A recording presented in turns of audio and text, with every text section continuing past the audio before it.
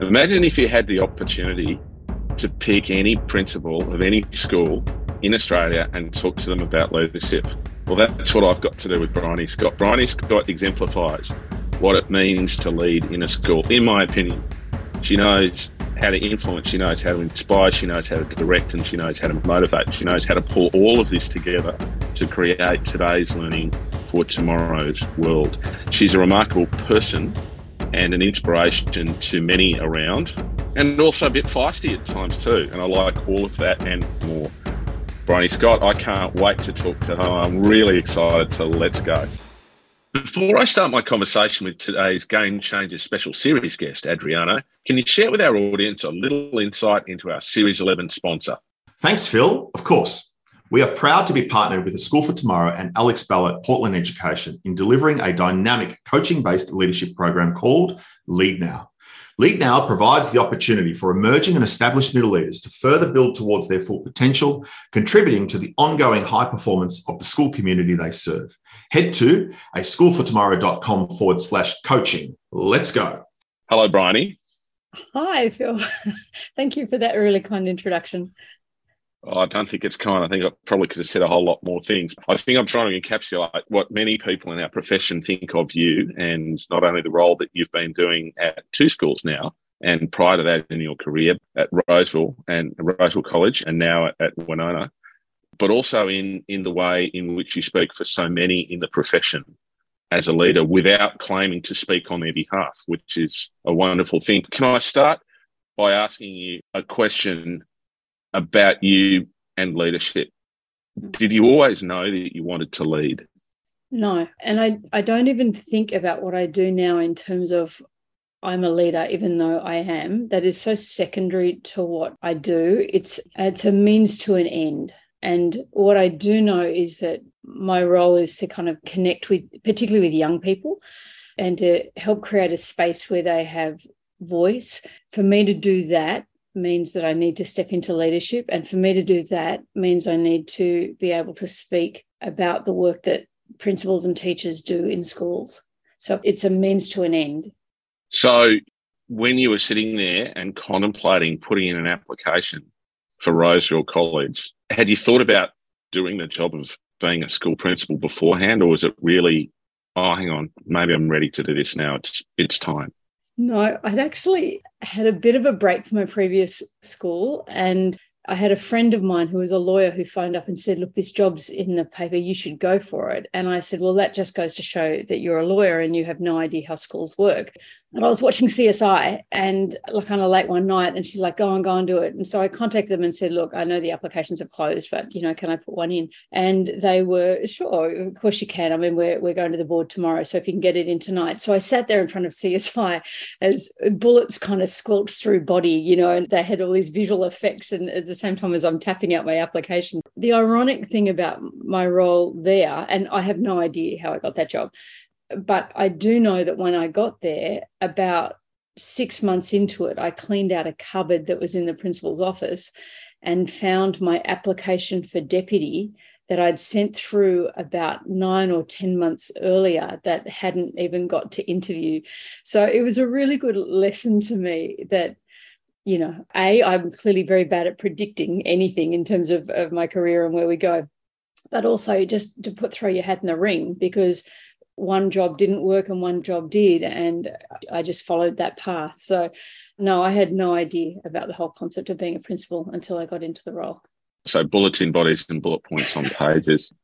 Perhaps it also means too that you weren't right for a deputy's role at that point in time, but you're absolutely right for a head's role. What do you think is the difference between the role of people who perform that singular role of leading a school community as opposed to the one or group of people around that person who are the senior leaders in some sort of deputy or director type position? Very little in some respects. I could not do what I do without my senior team. I'm not just saying that to make them feel good. That's been the case in every school I've ever worked in. It can never be about one person. The minute it becomes about one person, everyone loses. The one person loses, the team loses, the kids lose, the staff lose, the parents lose. It is actually an impossible job for one person. And no one person can see the implications or the reactions that can happen when you make a decision. It absolutely takes a team. You know, the total is greater than the sum of the parts has been true in my leadership, that it's not just that you even have a team, it's when that team work in synchronicity to a point. Like, we never work 100% in sync because we're really different people, and there are always going to be times where we bump up against each other. But that team, when it works, it's like so sweet because everybody has their roles. People don't get offended. They're not embarrassed to say, I don't know, or I need help. And the growth that happens from that is phenomenal. I couldn't do my job if it was just me. So from my perspective, I'm not sure that there is a lot of difference, because by the time you're at that level, the humility that is needed to go, it's not me. I can't actually do this without my friends and colleagues having my back and supporting me and stepping in. The ones who don't make it are the ones who think that it's about them. So when they fail, they take it personally, they get offended, you know, things become issues. When you're in that senior level of leadership, you can't let anything become an issue because it's not actually about you. So you talk about the team when it works. Yeah. Can you describe the capabilities or competencies that it takes to be a good team member? Humility, I would think, would be the first one, because, you know, as you get older, it's really hard to keep learning. I know we talk about being a continual learner. We talk about being able to, you know, go from strength to strength. But when I was a child, if I fell over or I tripped over the stairs, I would pick myself up and dust myself off and keep going. And, you know, I might cry a bit if it hurts or whatever, but I just kept going. Now, if I trip over the stairs and fall down, I'm so deeply embarrassed. Like, I don't expect to fall over. I expect to be good at what I do. And I expect that with every passing year, I get better with what I do. And so for me to reach my age and then go, actually, you're going to be a beginner again, and you're going to make mistakes, and those mistakes are public mistakes, and how are you going to deal with them? That takes humility. It takes grace to extend to other people when they make mistakes, and receiving grace in return, when so often what is expected is that if you make a mistake, you get vilified, cancelled, crossed off, fired, you know, like performance managed, all these things. And there are times perhaps where that is necessary in this culture, but by and large, the growth happens when you come alongside people. I have never become a better leader by being publicly reprimanded or humiliated. I have always grown when people have extended me the grace and the space to admit where things have gone wrong and where my ego might have stepped in or whatever, but I learn from that and move on. So for me, with my teams, it's like I'm after that humility, and it's not a subservient humility, because in fact, you do need to be confident, you do need to be exceptionally good at your job, but there is a sense that we are working and growing and living together, and nobody wakes up in the morning, puts their feet on the floor and goes, how can I screw up today? How can I make everybody hate me? How can I get in trouble? How can I make mistakes rather than do it? Nobody does that, right? So when it happens, you do want to be able to have that humility and grace to be able to navigate your way through it. Where I start getting a bit grumpy is if we're making the same mistake over and over again, or we're refusing to learn, or we're camping out and going, well, look, I was right here. And I'm like, well, if you're right, but there is grief all around you, then something's not worked. So let's talk about that. Thank you. I'm going to come back to some of the qualities you mentioned earlier, but it's probably fair, given like you and I have known each other for at least a couple of years now, possibly at least 20 years, but in one way, shape or form, which is a really lovely thing, actually. It's lovely to have had connection with colleagues over that period of time. We're not particularly close colleagues. We've sort of mostly seen each other around about at things, and that of itself, there's actually something particularly lovely about that as well too, where you're connected without being intimate, and you've just got a bit of distance and a bit of perspective on things like that. For the sake of the listeners who haven't had the privilege of watching your journey, can you give us a quick summary of your journey, you know, how you got to where you are today? I can. It's not something that I normally talk about because it's not a conventional career path in some respects. I did. Makes it even better, really, doesn't it? Well, I mean, I think it's a really interesting question as to, you know, people who often think they haven't ticked boxes or done the right thing. And I think those days are gone. And even though I'm a sample size of one, I think the opportunities for leadership and involvement in this profession are now coming from multiple pathways and not just the one, which is what it was typically. So I did agricultural science at university, which was, in retrospect, obviously a mistake, because I grew up on the ocean and knew a lot about water and sailing and swimming and kayaking and scuba diving. And my father was a doctor in underwater medicine. It took me till third year agriculture to realize I still didn't know how they made hay. And that wasn't really boding well for a great career in agriculture. So I majored in education in my last year and did agricultural science and a bit of maths, and went and taught for a year and a half in a small startup boys' school. And after a year, I was promoted to the year mistress, which was a really unfortunate term, that to be the year 9 year mistress was, but you couldn't get them to change leave that well and truly where it is. It was just like, really? But anyway, and I realized then that the way education was set up, I would have to pay my dues and be there for a long time before I could go on to a different type of role. And so I got out of education and worked with Olivetti International, which is a computer company, as a systems analyst, which is basically a problem solver, and I worked in Ivrea and in Italy and Hazelmere and Surrey, and then came back to Australia. I did my master's in education. So I still had an interest in education, but I had thought I'd moved on. But towards the end of my master's degree, my husband and I went and lived in America for a while. And I had the opportunity, I was looking after little kids. So I had 11 years off raising children, which is also puts paid for all those women out there who go, your lives are ruined and your career is over if you stop to have kids. That was certainly not my experience. Can I just point out, having worked for Joe Carolus at Yes. St Catherine's in Waverley in Sydney in the 1990s, who took 16 years off and jumped straight back into school leadership. The notion that taking a gap diminishes your capacity to come back and step up and take a big step forward and up into leadership, it's nonsense. Of course you can. Yeah, it is. It's nerve-wracking, but you do have to back yourself. And I think one of the benefits of taking time off, male or female, but predominantly it is the women who do this, is that when you do come back, you don't waste time playing games. I was never very social anyway, being a massive introvert.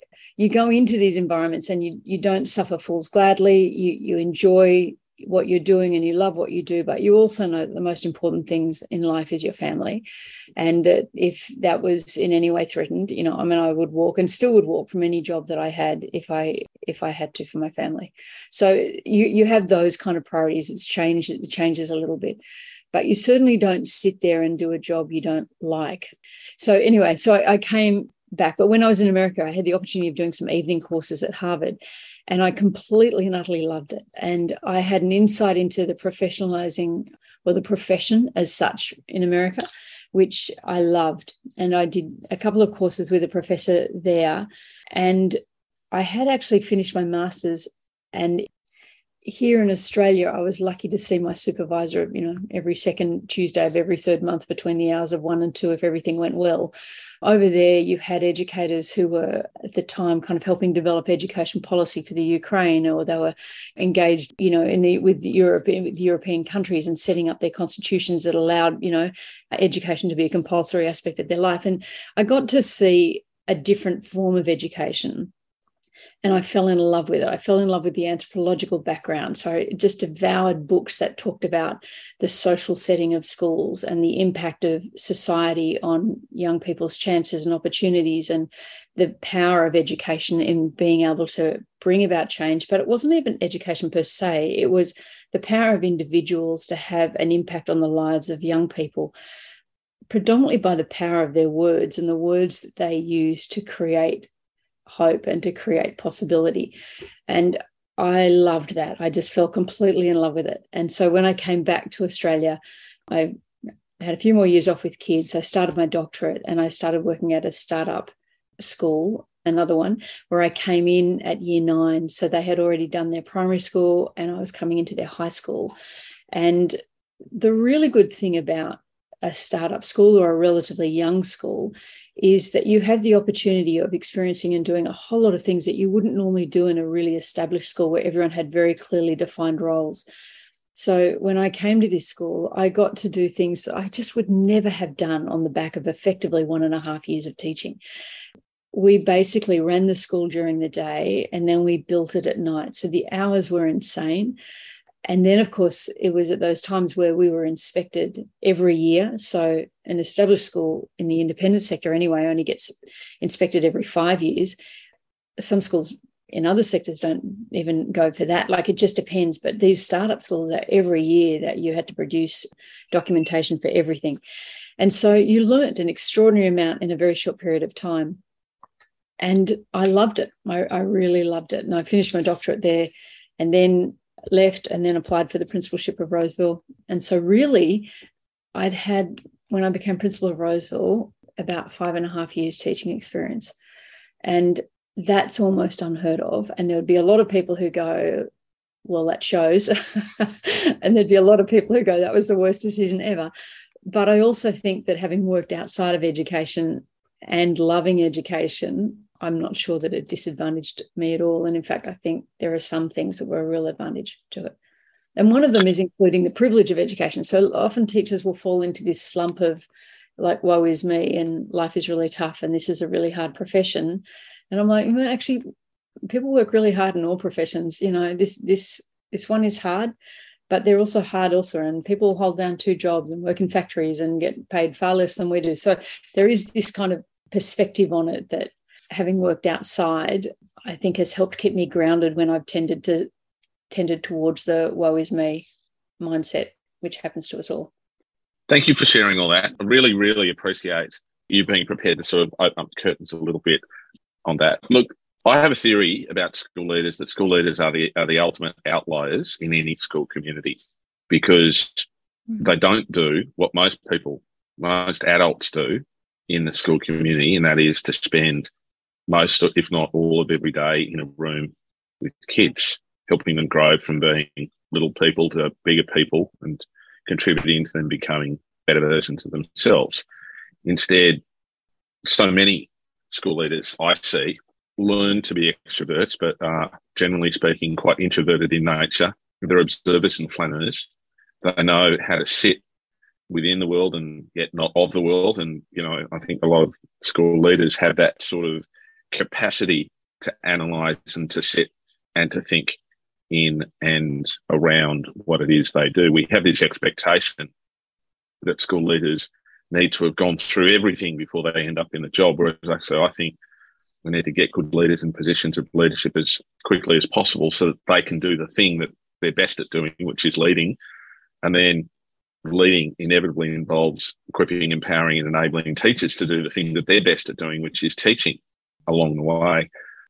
If you had your druthers, how would you prepare leaders to lead in schools? So if you could do anything in the world, you know, this is the school on Mars sort of thing, how would you prepare leaders to be leaders?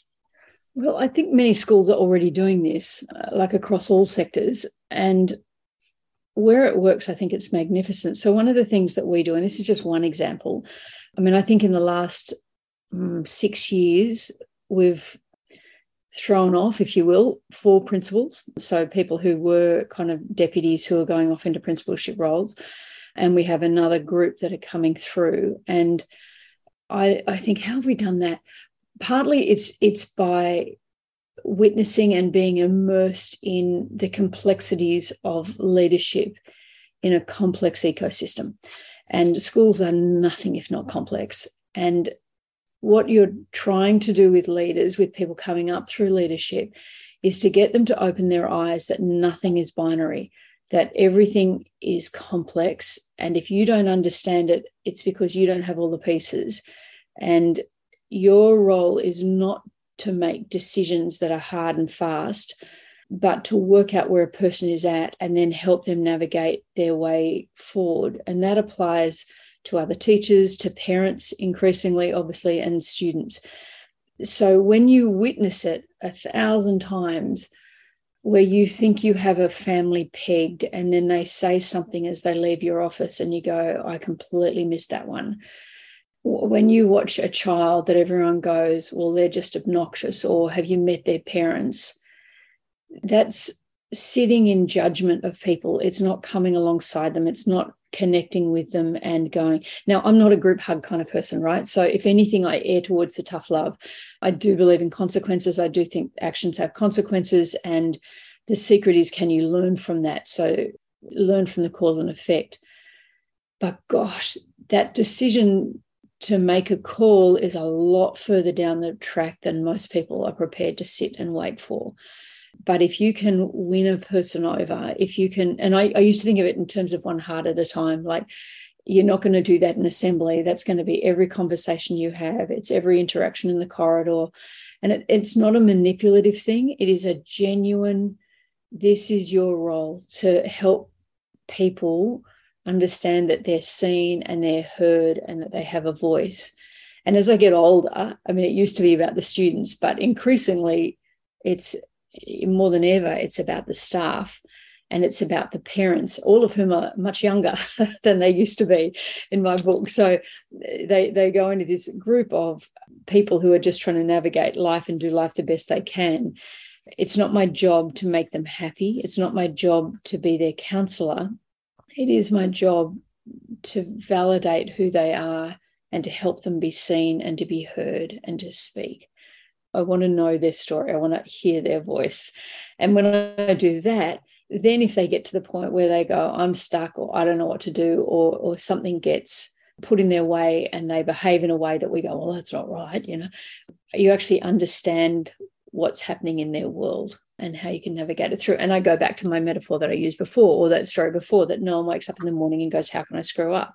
So if that's your assumption, then you actually do want to help people navigate their way through. You don't want to be sitting on the sidelines going, well, yeah, you did screw up there. Wow. Now what are you going to do about it? It just doesn't help anyone. So, yeah. What was the original question? We were talking about preparing a leader, but what I'm gleaning from that notion of preparing a leader is that the way that you prepare a leader is to involve them in leading, and then the real life of the school. Yes, and so what I'm finding now is that leadership, I used to just do it by osmosis, and now I'm getting more and more explicit because people are hungry for it. They really do. People who have a calling into this profession are keen to learn as much as they can. So now I'm also a lot more explicit. I'm open about leadership. I'm open about you lose the right to be offended when you're in leadership. There is no such thing as a win-lose outcome. You're either both winning or they're winning and you're losing, but you don't get to win at their expense. You learn all of these things, and I'm more explicit now about what this looks like for them, and in terms of my words and my actions, so that people can see it. And I'm not perfect as well. You know that. Everyone knows that. So being able to reflect and go, okay, one of the habits I have, for example, is I'll often, if someone says, look, this is what I'm thinking, I'll come back and go, well, have you thought about this? Have you thought about that? Because the whole way the senior leadership team works, it's all around the collective wisdom. But often when I ask questions, what I actually mean is you need to think about this. I couch it like I'm asking a question, but in practice, I'm actually saying, you can do it. Whereas a person would reasonably expect that if it's a question, they could reasonably say no. But in my head, I'm like, yeah, but the answer is yes, So I'm now having to be really clear. The Brené Brown line, clear is kind, unclear is unkind. Being a lot clearer around what I'm saying when I say it is an important lesson for me to keep learning. That's an entirely reasonable thing to do. And I talked earlier about, I guess, our definition of leadership, which is you've got to be able to influence and inspire and direct and motivate. And you have to be prepared to direct. Now, there's a reason why you're doing the gig that you're doing, which is that at the end of the day, somebody has to make a decision and say, this is the way that we're going to go. Whether it's the right decision or the wrong decision, yes, somebody has to do that. And it's part of democracy is that a leader is chosen, and then the leader has to be given the mandate and the authority and the license to lead, which means, you can't get offended as a leader, but you also have to be prepared to make decisions and understand that it's your job to bring people with you with those decisions. Yes. And to the best of your ability, that is exactly right. If people can engage in the complexity, there's this beautiful line by Thomas Wendell Holmes Jr. that says, I wouldn't give a fig for simplicity on this side of complexity, but I'd give my all for the simplicity on the other side of complexity. So what I'm trying to do is to stop people from giving out simplistic reactionary responses to engage in the complexity and then to come up with a relatively simple pathway forward. But you have to have engaged with the complexity to have done that. You can't be just there going, well, this is the answer and that's the answer. And, if everyone just did what I said, this school would run so smoothly. And that takes time. But then it's not always about speed, right? So no, it's certainly not. And when we come back to our conversation next week, I want to pick up on that notion of speed and taking things at a particular pace. You mentioned earlier the job of a leader in the school is an impossible job. We have a really significant issue, I think, right throughout our profession across the world, but particularly in Australia at the moment, where all the people who should be stepping up into school leadership as principals and throwing their hats in the ring don't want to do it because they look at the job and they think it just can't be done. And more importantly, they think to themselves, if I do this, I will need to sacrifice for the sake of my family along the way. And, to a large extent, I understand that. I mean, you talked about earlier the notion in your career where increasingly it's become more about the adults. I can remember a moment in 2008 where it was a pretty seminal, seminal is one word, sort of year for me where my marriage had fallen apart. I'd fallen out of love with my job and my two sons, and my daughter sat down with me at the ages of, 11 and 10 and 6. And I said, what are you going to do next, Daddy? Because if you do, can you not be a principal? Because we want you to look after us, not other people's children. So that's what sort of set me on the pathway to what I'm doing right now, which is I fell in love with the notion of working with adults in education and helping adults to see what their pathway forward might be and to think about how they could contribute to today's learning for tomorrow's world, which is what we call it now. I don't think I've had a clear sense of what that was at that point in time, other than control-based, authoritarian, content-based systems of education, which relied too much on public examination, seemed to me to be wrong. How do we help our colleagues to see that the job is both impossible and possible at the same time, which is, I think, perhaps an anti-binary, complex way of seeing it? Yes, it's a good way. Okay, firstly, the job as it currently sits in terms of people's expectations is actually impossible. There are so many stakeholders that their expectations are actually mutually exclusive. So you can at any point in time have someone be happy, but it will come at the cost of someone else not being happy. And once you accept that, then you have to make a decision to change the nature of the job. Now, that's really hard when you're a young principal. As you get older, you get more and more pragmatic about, you care about people, but you can't let them determine, how good you are or not good you are. You have to have such a strong sense of, I'm going to give it my best shot and this is it. So there's a couple of things I'm going to say here which have helped, I guess, guided me through moving from a typical, I want everything to be perfect thing, which is often the case by the time, people are in leadership and senior leadership. They're very good at what they do. They get promoted out of that job into another job. They get very good at that. They move on to another job until finally you get so good at it that everybody is expecting you to do everything. I call it the vortex of doom. And the vortex of doom is the job that goes, you can throw everything into this job. You can throw your marriage, you can throw your health, you can throw your hours, you can throw your interests, you can throw your personality, you can throw everything into it. You can do whatever it takes to keep this beast happy, and it will not be enough. Now, the reality is we actually all do put boundaries in place. We don't work in the office 24/7. We walk away often late and arrive back often very early.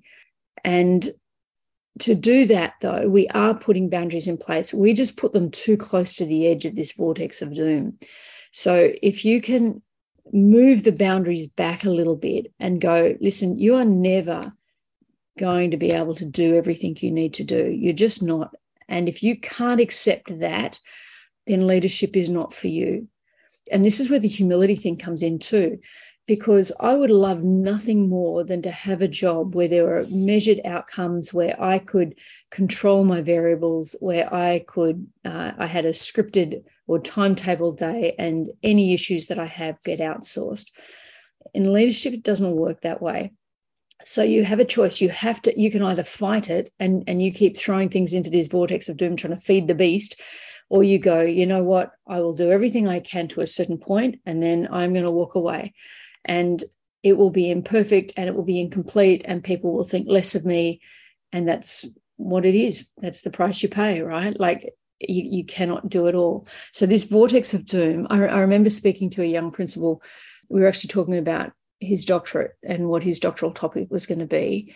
And just as he was leaving the office, I just went, oh, and how's your family? And he said, oh, actually, I'm just about to leave my wife. He said, I just can't do it all and I just have to do this. And you go, okay, there's a really good example of how you lose perspective and things get distorted when you just keep trying to feed this beast, trying to feed it enough, and you can never do it. So once you know that and once you accept it, then you can kind of move on. The other analogy that I often use, and you'll see it sometimes on Twitter, it'll come up when I'm talking with people in educational leadership in particular, and it came out of a Harvard Business Review article a number of years ago where it talked about the complexity of the rainforests. And they're such rich, ornate, beautiful places. You walk in and someone, a novice like me, I look in and I go, wow, the trees and the vines and the plants and the animals and the birds. And it's just this extraordinary, complex, beautiful natural landscape. An ecologist would walk in and they can tell immediately when something is out of sync. Now, these rainforests are the most finely tuned ecosystems, natural ecosystems in the world. They can walk in, and one of the ways they can tell is that the green tree frog disappears. Everything else looks exactly the same. But once the green tree frog starts to disappear, they know that something in this complex ecosystem is out of whack. So I look at this and I say to young leaders and older leaders, what's your green tree frog? What's your thing that when that disappears, even though everything looks great on the surface, you know that you're actually out of sync and something's not working? And that can be anything. For some, it might be like, okay, I have a weekly yoga class. And for some, it might be, I just go to the movies. Or some, it might be, I go for a swim, if I can go for a swim on the weekend. Now, you can miss one of those green tree frogs. But once you start missing 2 or 3, something is out of whack. All right. The ecosystem might look great for now, but it's not going to last. Another example I can think of is we all have calcium in our bones, but they don't ever do a blood test for calcium because your blood always has enough calcium. If it's ever short, it just leaches it from the bones, right? So the way they determine how your calcium levels are doing is by looking at your bone density and just checking that. And it's a little like this. You can look great, but if your life is being leached, if it's coming out of things that fundamentally matter to who you are as a person, you can look great on the surface, but ultimately you are getting weaker and weaker and weaker. So the question is, what are you doing to make sure you never get to that point where your bones are being leached or the green tree frog disappears? Because to everybody else, you can look magnificent. And this is a performative role, a performance-based role at times. Often, I can get up in front of an audience of 3,000 people, give a really inspiring speech and be absolutely miserable on the inside. I can be out of whack. And who would know? I can tell you, no one. So what are you going to do about it? Because it falls squarely back in your court around what are you going to do? It's not my job to make sure you're okay. It's your job to make sure you're okay. What does that look like? And partly that's giving permission to young leaders to go, here you go. We did this exercise with our deputies the other day where I had got off Etsy 60 antique bingo chips. And I go, these 6 bingo chips. I go, here you go. You can only spend these 60 chips. Now, some might go a 60-hour week, my Lord, but, we work at pace here and it's a lot. And what I was trying to do was to get them to be very conscious of where their time was going. And everything counted. If you turned up for sport on the weekend, that counted. If you stayed back for a parent function or parent-teacher nights, that counted. So how many hours are you actually spending? Because if you're blowing past 60 hours, you're losing it. You've lost perspective. You have to be prepared to have failed, for want of a better word, or to have not delivered to meet everybody's expectations. The 60-hour thing is, I'm glad you mentioned that. And we might, later in our conversations, we might start digging into the role of teachers and leaders. But the reality is, I don't know any school leaders that don't work less than 60 hours a week during term time. But it's also why we leave teachers and leaders alone in non-term time. Do you know what I mean? Most senior leaders work through, but they do things differently. They drop down their hours. So they'll go to 30, 40 hours maybe, and they can wear jeans and sand shoes. And every now and then they can take a day off. If they take a day off, really, as you said, they're still working a 30, 40-hour week, but And the chances are on that day off, they're spending the whole day thinking about work anyway. As you were talking about green tree frogs, I was sitting there and thinking, because you say things and you make me think about things, and I go and think about them forever. I don't know if you knew you had that effect on me, but you have for many years now. I had 2 green tree frogs, and one of them was writing poetry and the other was going to the theatre. There's a third one which is going to live music of any sort, whether that's a symphony or a punk rock band. It's certainly not the ballet, because I've never been able to stand that, but going to live music, that's never left me. So that little green tree frog's always been sitting on this tree trunk. The poetry and the theatre disappeared for 20 years and they got lost. And over the last 3 or 4 years, I've recovered the poetry and I now publish it, because stick it up on Instagram, because it's there for me to say, there's my little green tree frog, and it's there, and that's my way of reclaiming it. The live theatre has never come back, and I don't think it will. I've lost that one there. Can you give me an example of a green tree frog that you've hung on to? Maybe one that you've lost and maybe one that you've rediscovered? For me, particularly during COVID, one that I rediscovered. Now, for people, if they're challenged in terms of thinking what the green tree frog is, I go back to what you were like when you were 10 or 12 or 13. What did you love then? What did you love before people's opinions around what you loved kind of interfered with that? And so for me, I loved going on camps when I was younger. And of course, I haven't done that for years. But during COVID, started getting into trail running and getting out in nature, and all within a 5 kilometre radius of home, going these nature paths and just getting away from it all. And it's an interesting thing, I think, particularly for women, that there's often a residual fear about being alone out in the bush or being alone, in national parks or whatever.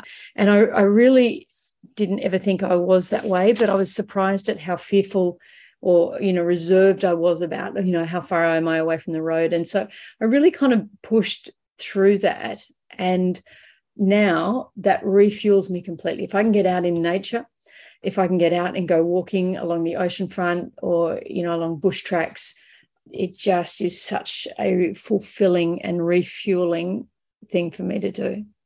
And partly it's because I'm also by myself. So, I work in a profession where it's all about people 100% of the time. And there's always people whom I love. So this is not a criticism, but it's this constant interruptions. It's this constant external engagement with other people. It's me going out, answering questions. What do I think about this? Where are we going there? What's happened there? Has they finished this? It's this constant.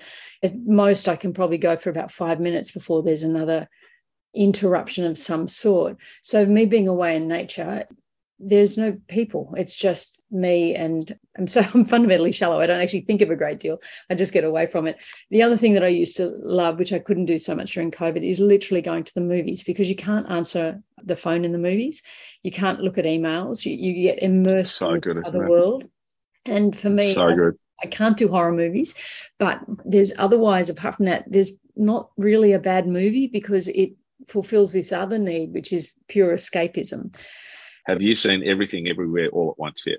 No. Because if you haven't, you have to. Best movie of the year. Everything Everywhere All at Once. I love it. And you have to go and see it in the movies. I had the good fortune of going and seeing it at the IMAX in Carlton, and it just blew my mind. It was fabulous. So Everything Everywhere All at Once. And you said you're about to mention one more green tree frog before we wrap it up for today. I bought a sea kayak, and I haven't actually been out that much. But I bought a beautiful set for the same reason. You can't be on emails, you can't be on phones, you're just out on the water. Nature tends to be a bit of a common theme for me. And getting out there and doing stuff. So maybe that takes us back to full circle and the girl who chose agriculture.